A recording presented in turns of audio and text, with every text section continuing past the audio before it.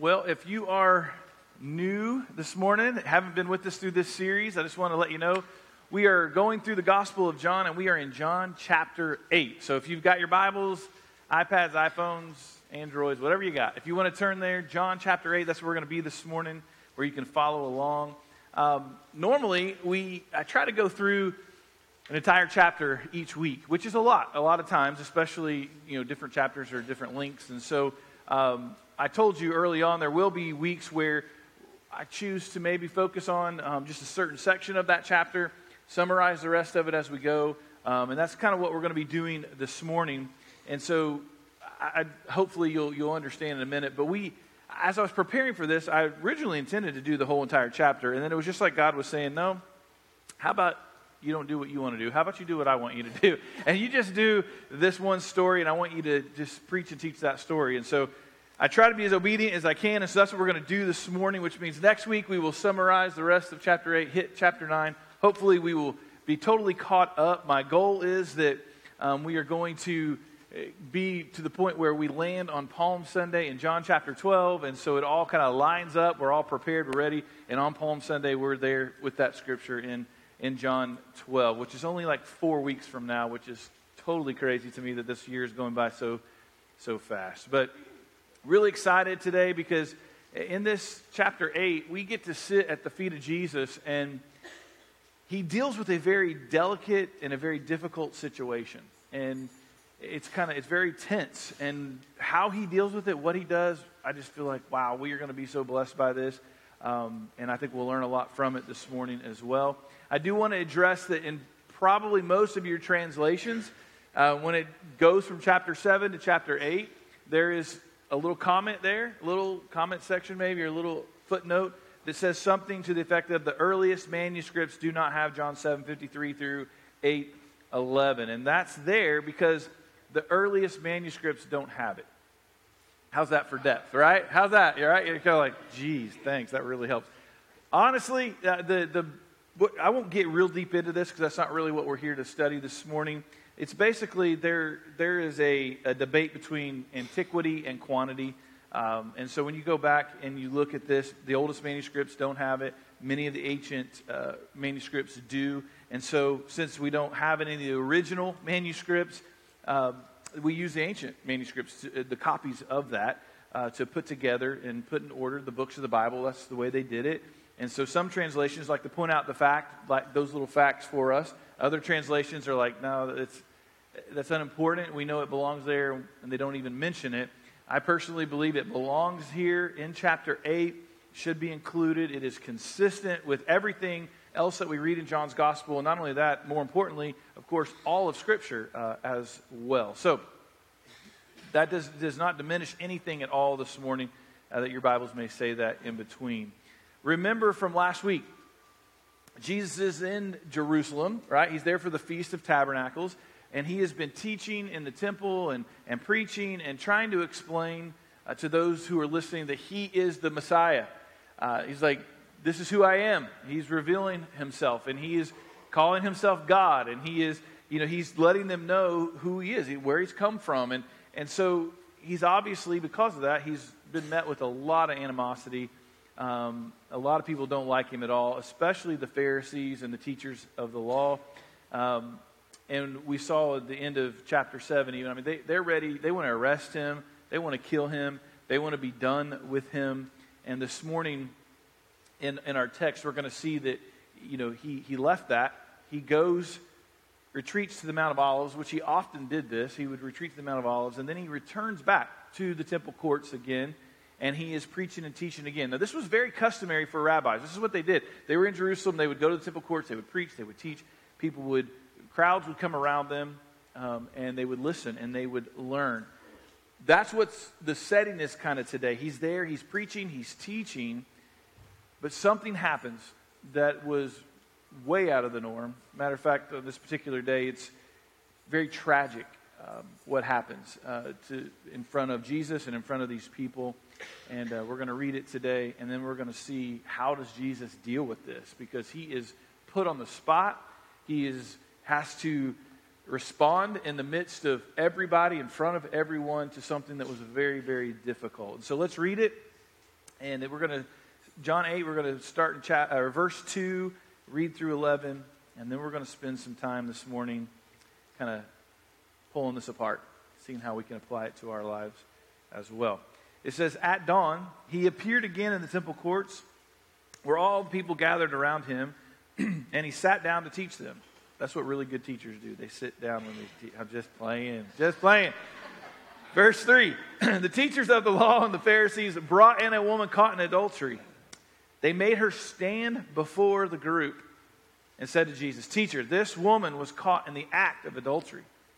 In the law, Moses commanded us to stone such women. Now, what do you say? They were using this question as a trap in order to have a basis for accusing him.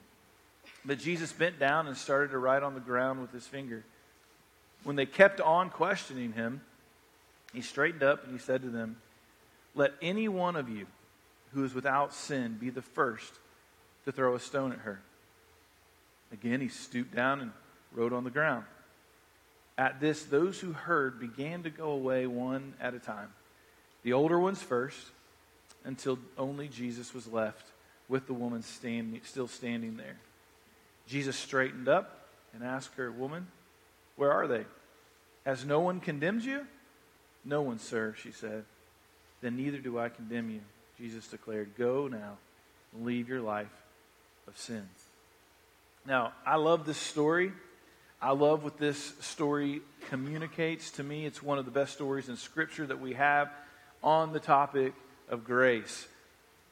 But as we will see today, it would be easy, and unfortunately, many pastors and churches do this. It would be very easy to take this story and twist the story in favor of Jesus being soft on sin. But that's not what's going on here. Jesus is not being soft on sin here at all. He's being extravagant with grace. Big difference, and we're going to see that this morning. And I don't know about you, but I am thankful for the extravagant grace of God in my life. How about you? Amen? Amen. And so we're going to see in this story, we have a woman caught, notice it says, in the act of adultery. Now, we need to understand that this wasn't like they heard about it, and they're like, oh yeah, remember we heard about that lady that did that, who had, was in an adulterous affair or whatever. Let's go get her and let's take him before Jesus. That's not what went down here. This describes more of a door being flung open, a woman being dragged out of the bed, probably not even appropriately clothed, paraded through the streets of the temple, brought before Jesus and all of the people that are there to stand in front of them and be humiliated. Now, I want us to pause and think about this for just a moment, because I think it'd be easy for us to skip past that and kind of get to the other parts of the story. But I want us to think for just a moment and make sure we get what's going on here. We need to understand this. We need to ask the question of how did they know that she was in the middle of this act? We're told, right, the answer in verse 6 for sure, that this is all staged. This was a trap. This had nothing to do with this woman. It had everything to do with them trying to trap Jesus. They knew Jesus was going to be teaching that day. They knew then, okay, let's orchestrate this plan in order to try and trap him. And yeah, we'll do this at this woman's expense. It's a horrible, despicable thing that they've done to this woman. Now, ladies, I want you to help me out here. What's missing from the picture? Okay, hey, easy, okay. Wow, it's kind of like, the man, right? Pastor, go ahead, preach on that. Where's the man in this thing? Why did I get it. Easy. Whew. Some of y'all are in trouble. Don't even think about it, right? Anyway, here, we're going to talk about this, though, because it does say very clearly that she's caught in the act of adultery, right? Last time I checked, it takes two to tango. We know that for sure. So don't think for a minute that since this was it's a male-dominated culture, somehow they just didn't care about the guy. No, this was 100% a setup. More than likely, they would have hired this guy to set up this moment for them. Now, I'm not saying that this, please understand, I'm not saying this makes her innocent. I'm not saying, well, it wasn't this woman's fault. She's just as guilty. She was a part of this. But I just want to make sure we understand how deceitful the Pharisees and the teachers of the law were. Because the very Mosaic law that they're quoting to Jesus here in verse 5, it required that the man be stoned as well. Okay? And I'll even read this to you just in case you think I'm making it up. Deuteronomy, it's in a couple different places. Deuteronomy 22:22 says this: if a man is found sleeping with another man's wife, both the man who slept with her and the woman must die. You must purge the evil from Israel. Adultery was a capital offense. Aren't we glad we live under grace today? Right? I mean, many of us, some of you've had to deal with this in your own life. And so in this day, in this time, both were guilty. And this is the way they dealt with it. And so we can see the law required that the man should have been brought before Jesus as well. The fact that he's not here, it's just more evidence this is a total setup with no regard to this woman at all. They didn't even care about the woman or obviously the man in this whole point. That wasn't the point of what they were trying to accomplish. And this is so uncomfortable of a scene to even think about. I think that's probably why we read it and kind of move on. But I don't want to do that. I want us to go there. I want you to imagine this being you. In the middle, and I don't think this is healthy for us to do all the time, but I think it's healthy for us to do sometimes, which is I want you in your own mind to go back to your deepest, darkest moment of sin. When you know you're embarrassed of it, maybe nobody in the world even knows about it besides you and God. Maybe a lot of people know about it, and you try to forget about it. And I'm not saying we should go and be bringing up our old sin and in any way, shape, or form, but I think it's good for us at times to remember who we are and what we're capable of. And I want you to think about that moment, that deepest, darkest sin that you've ever committed in your life. And I want you to picture someone then busting open the door, or depending on where this happened or what was going on, they drag you away and they bring you to the church in the middle of a service, something like this, in front of all of these people, and they stand you before everyone and they tell everyone what you were just caught doing. Imagine the humiliation. Imagine the shame. This would have been mortifying for this woman, which again, it just shows how low these Pharisees, these teachers of the law had sunk to try and trap Jesus. They are willing to destroy, humiliate, and shame this woman just to try to discredit Jesus. And this is honestly absolutely pure evil. They say, verse 5, when the law of Moses commanded us to stone such women, now what do you say? Now obviously, Jesus knows what's going on. We even are privy to what's going on because we obviously can read the Bible. We know, many of us, if you've not read the story, you maybe don't know, but most of us know how this ends, what's going on, what's happening here. So we have an advantage. But from their point of view in this moment, they think they've got Jesus trapped. There's no way he's getting out of this one. This was our best plan we've ever come up with. I mean, what's he going to do? We've got him in the middle of all these people here, and how is he going to get out of this one? They feel good about what they've set up. Because they know if Jesus says, let her go, you're breaking the law of Moses. Because the law was very clear. She should be stoned for what she's done. And then they also know if he says, okay, kill her, that's going to... He's supposed to be this friend of sinners. He's supposed to be this man of mercy. And this wouldn't line up so much with what he's been preaching and teaching. And so it would just send everybody into an uproar. And it would mess up what Jesus is trying to accomplish. It would definitely turn people against him.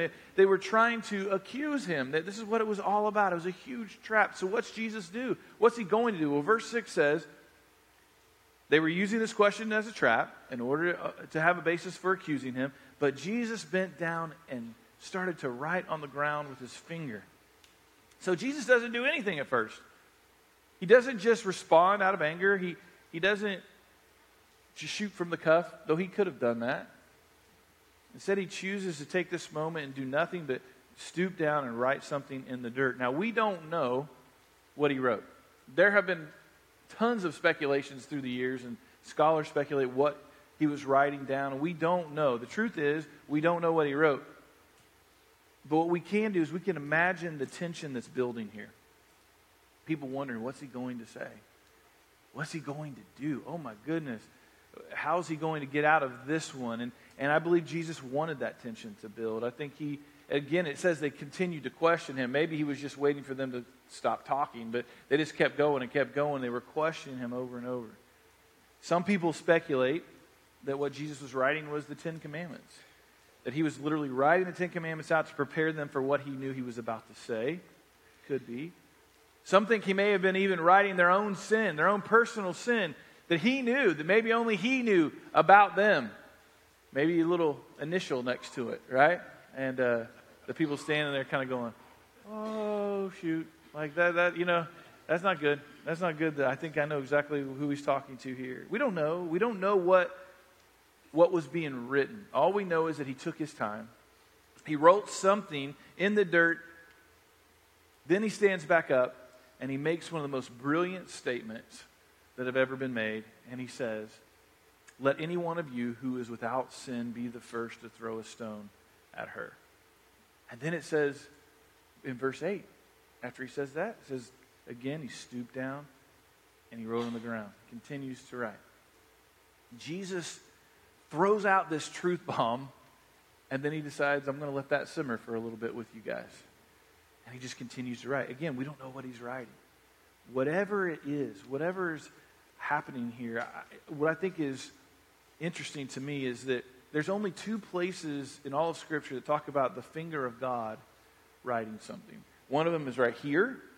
The other is in Exodus 31:18 when it says, when the Lord finished speaking to Moses on Mount Sinai, he gave him the 2 tablets of the covenant law, the tablets of stone inscribed by the finger of God. Was he writing the 10 Commandments? Was he writing out their own sins? We don't know. But while he was writing, and because of what he said, and maybe because of what he was writing, they fall under conviction. All of them fall under conviction. It says in verse 9, at this, those who heard began to go away one at a time. The older ones first, until only Jesus was left with the woman still standing there. Now, I want you to notice the older ones are the ones who left first. And probably, maybe you thought about this. I wonder what that reasoning was for that. Why do you suppose that was? Well, I think it's because they were wiser.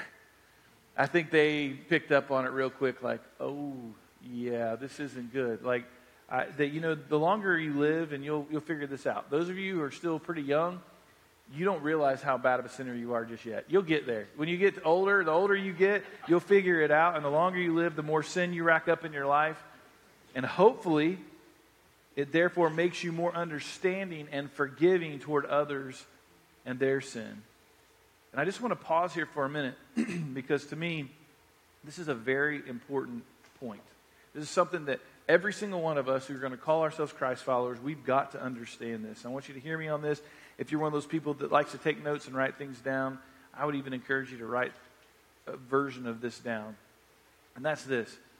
Until we truly understand and admit that we are all sinners, saved only by the grace of God, we will walk around with stones in our hands, thinking we somehow have the right to pick apart someone else's sin.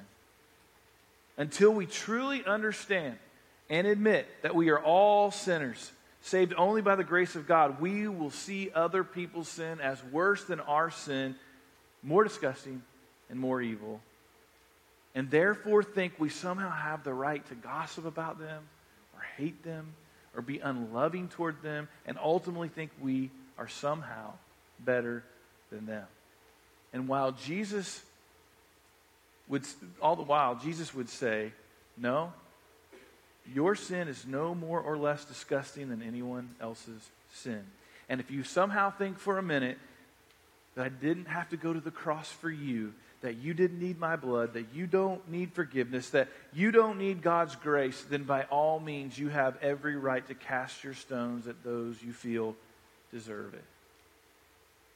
Church, until we see sin properly, until we understand how evil we all truly are, the gospel will never resonate in our souls like it should. Grace will never be something we truly grasp or something we will be capable of giving away, because you can't give away something that you don't have and something that you don't understand. Now, I want you to notice what Jesus calls these people who brought this woman before him. Verse 10, it says, Jesus straightened up and asked her, woman, where are they? Has no one condemned you? Now, I actually kind of like the New King James Version of this, how it translated here, it says it this way: "Woman, where are those accusers of yours? Has no one condemned you?" Do you know who the Bible describes as the accuser? Listen to Romans 12:10. It says, "The accuser of our brothers and sisters, who accuses them before our God day and night, has been hurled down." It's talking about Satan. Satan is known as the accuser.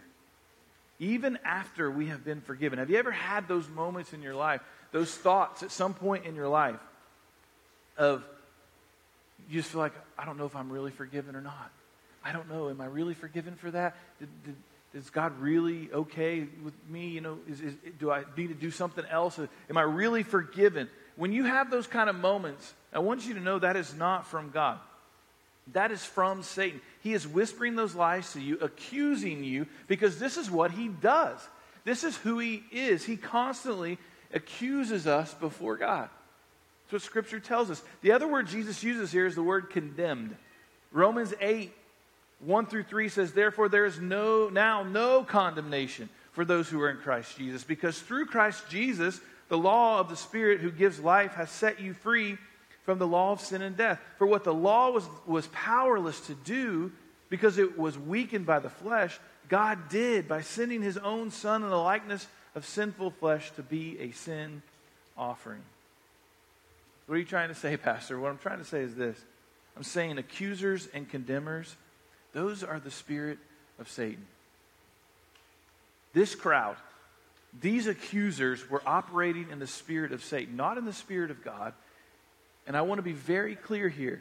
Hear me on this. I am not saying nor suggesting that we ignore sin. That's not it at all. And all those, some will take this passage and treat it like Jesus is soft on sin, like I said. And so therefore, since Jesus seems to be soft on sin here, so we should be too. That's just not true. Look at how this story ends.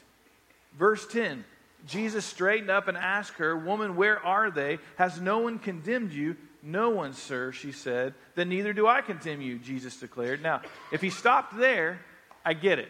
If that's where this story stops, I get it. I understand why people would take this and they could accuse Jesus here of being soft on sin. It's almost like he would be saying, they don't accuse you? Okay, neither do I. Don't worry about it. A lot of people commit adultery. Go on your way. God is love. You know, they would do that. They do that with this passage already, but they forget this last part, because this isn't how the conversation ends with Jesus and this woman. Instead, Jesus says, "Go now and leave your life of sin." And that's the balance here. This is the balance. Sin is a big deal. We are never, ever in Scripture, and again, I've told you this for 20-some years now. You can't read Scripture and read one verse or two verses or a few verses and then make all your judgment off of that. We have to read it in the context of the entire Bible. And we know from all of Scripture, we are never told to ignore sin. We're never told or discard it or not take it seriously, but instead we're taught to fight against it, to leave it behind, to run from it, to confess it, to repent of it. Jesus is saying here, stop it. Quit doing it. Don't do this ever again. No, he's not saying it's not a big deal. You can't help it. You were born this way. And what were you supposed to do? That's not what he is saying here at all. No, God hates sin, and we should hate it as well. And we should fight against it every single day of our lives. But I want you to hear me on this. The motivation to do so should come from a place of love. It should come from a place of respect and gratitude for our Lord and Savior, who had to die on a cross in order for you to be forgiven of your sin. So like I said earlier, whenever it truly hits you how evil of a person you really are, when you finally see just how great your sin is to God, it's then that you will finally understand how great God's grace truly is. And that's where the motivation will come from to do your best every day to live a life that is pleasing to Him. Jesus isn't being soft on sin here. He calls her to leave it. Sin is a big deal, but grace is an even bigger deal. And we got to see it that way. We got to understand it that way. This is why Paul wrote. This is why it's so beautiful when you read Romans 5:20, right? Where it says, "But where sin increased, grace increased all the more. In other words, you can't out-sin God's grace. Amen? Somebody needs to hear that. I think we all need to hear that today. But I feel like there's just this kind of message, these kind of moments. Satan is so good at making us feel so worthless. And like, how could you do that? And why are you even sitting in church? You don't belong there. I mean, all these other people love Jesus. Are you sure you should be there? I want you to know, whoever you're sitting next to, every single one of these people in here is filled with sin, just like you are. And they are saved only by the grace of God, just like you are. No one's better than anybody else here, myself included. And we've got to understand we're on the same playing field here. This is not some kind of this should be a house for the broken and those that are trying to be restored and coming to worship the Lord. This is not meant to be a museum for good people. That's not what this is about. This is a hospital. It's a triage unit. We come here and we're like, listen, I need to be restored. I need to spend time with the Lord. I need to know more about Him. I need to spend time worshiping Him. Why wouldn't I want to do this when I realize what He's done for me? We got to put ourselves in the proper place here. You can't out-sin God's grace. This woman's humiliation was condemnation enough, and Jesus obviously knew her heart. He knew that she was sorrowful for her sin. She didn't need more condemnation. What she needed was exactly what He gave her, which was grace. Jesus did, by the way, the exact opposite of what the Pharisees and the teachers of the law here did. They disgraced her. Jesus graced her. This story should compel every single one of us to think long and hard about which camp do we tend to be in. On a daily basis, not on your best moment. Maybe I'll even give you not even in your worst moment, but where do you tend to be most of the time? Whether it's with yourself, right? With ourselves and how we think of our own sin, beating ourselves up about our own sin, or against someone who we don't like, or against someone who has hurt us in some way. We need to constantly be asking ourselves this question: am I a gracious grace giver? Am I a gracious grace giver? Would somebody describe me as that? Could I describe myself as that? Is that my go-to? Or do I tend to be more of the accuser, condemner type, which we've already talked about where that comes from? Am I known to make my little comments about people and then try to justify it by saying, well, I just call it like I see it? No, it should be, well, I'm just going to be more like Satan right now and be an accuser and be a condemner because that's what I want to do, and I don't care what anybody else thinks. You should care. And you should be thanking God every day that He doesn't treat you that way. If this is you, I'm telling you, you don't truly understand or at least appreciate the grace of God that's been offered to you. Because the truth is, church, if we really understood and knew the grace of God, we would be the most gracious people on the face of the earth.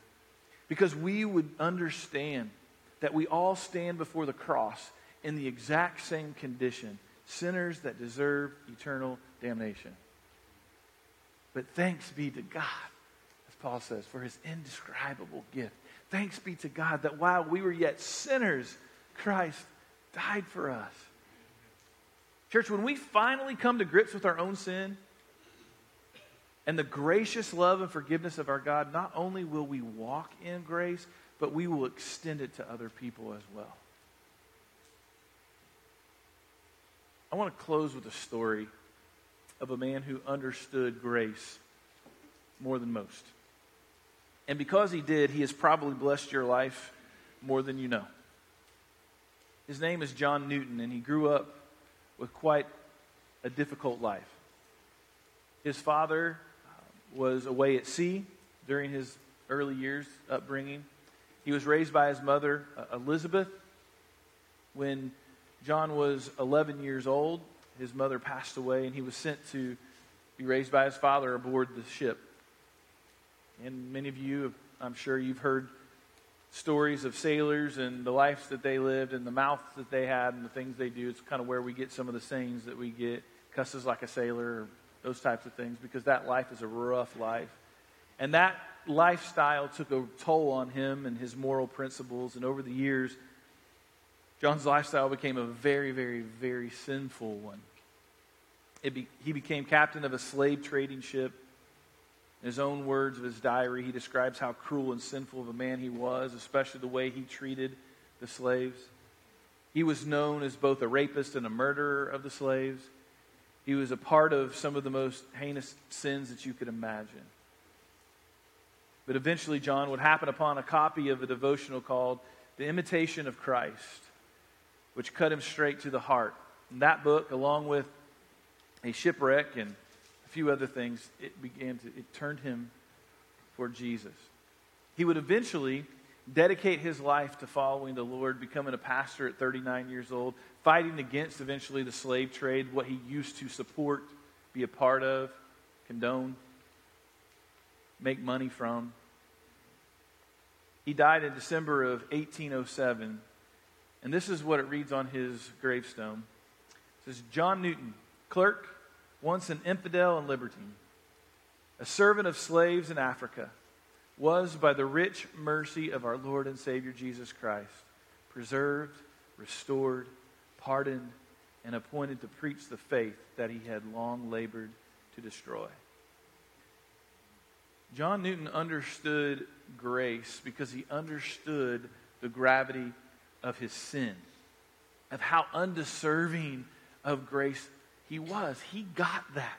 It resonated with him. He realized what he had been saved from, what he didn't deserve. And it's why when he penned probably the most famous song in all of the world, he wrote in that first stanza, Amazing Grace, how sweet the sound that saved a wretch like me. I once was lost, but now I'm found. Was blind, but now I see. That was his testimony. That wasn't just some words he wrote down that he thought sounded good. This was him expressing his love for the Lord. God, your grace is truly amazing. I don't deserve it. I'm a wretched man. The things I've done, I can't even believe that I've done, but I did those things, and it's only by your grace and mercy that I'm forgiven. He got that, and he wrote that down, and God has used that song. I know it's probably every single person in this room has been affected positively by it in some form or fashion. This was his testimony. He understood, much like this woman in our story this morning, what grace feels like. He understood that without Jesus, he was going to hell. This woman walked away understanding that without Jesus, she would have lost her life that day. And the same goes for you and me. Without Jesus, there is no grace. There is no mercy. There is no forgiveness of sin.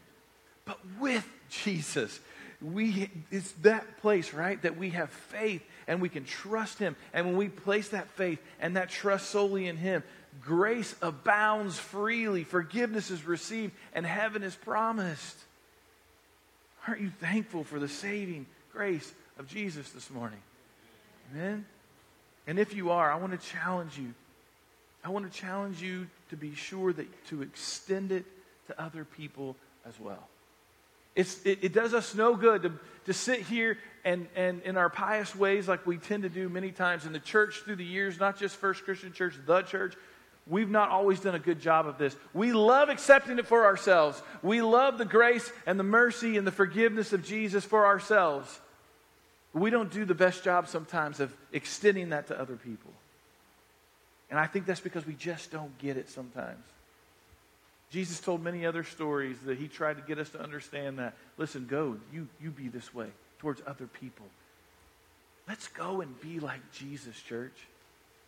Let's be those people who not ignore sin. I'm not saying, we talked about this last week. There are times to call sin out. There's ways to call sin out with just a graciousness and a love and a gentleness and a respect. There's also, we are to be people of grace and a people of mercy. And the only way we're ever going to get there and treat people properly, especially the ones who have hurt us, especially the ones that sin in some way that we just for some reason think is more disgusting than our own sin. The only way we're going to offer grace to those people is if we will constantly remember what we have been forgiven for. Constantly remember how much grace has been offered to us who don't deserve it.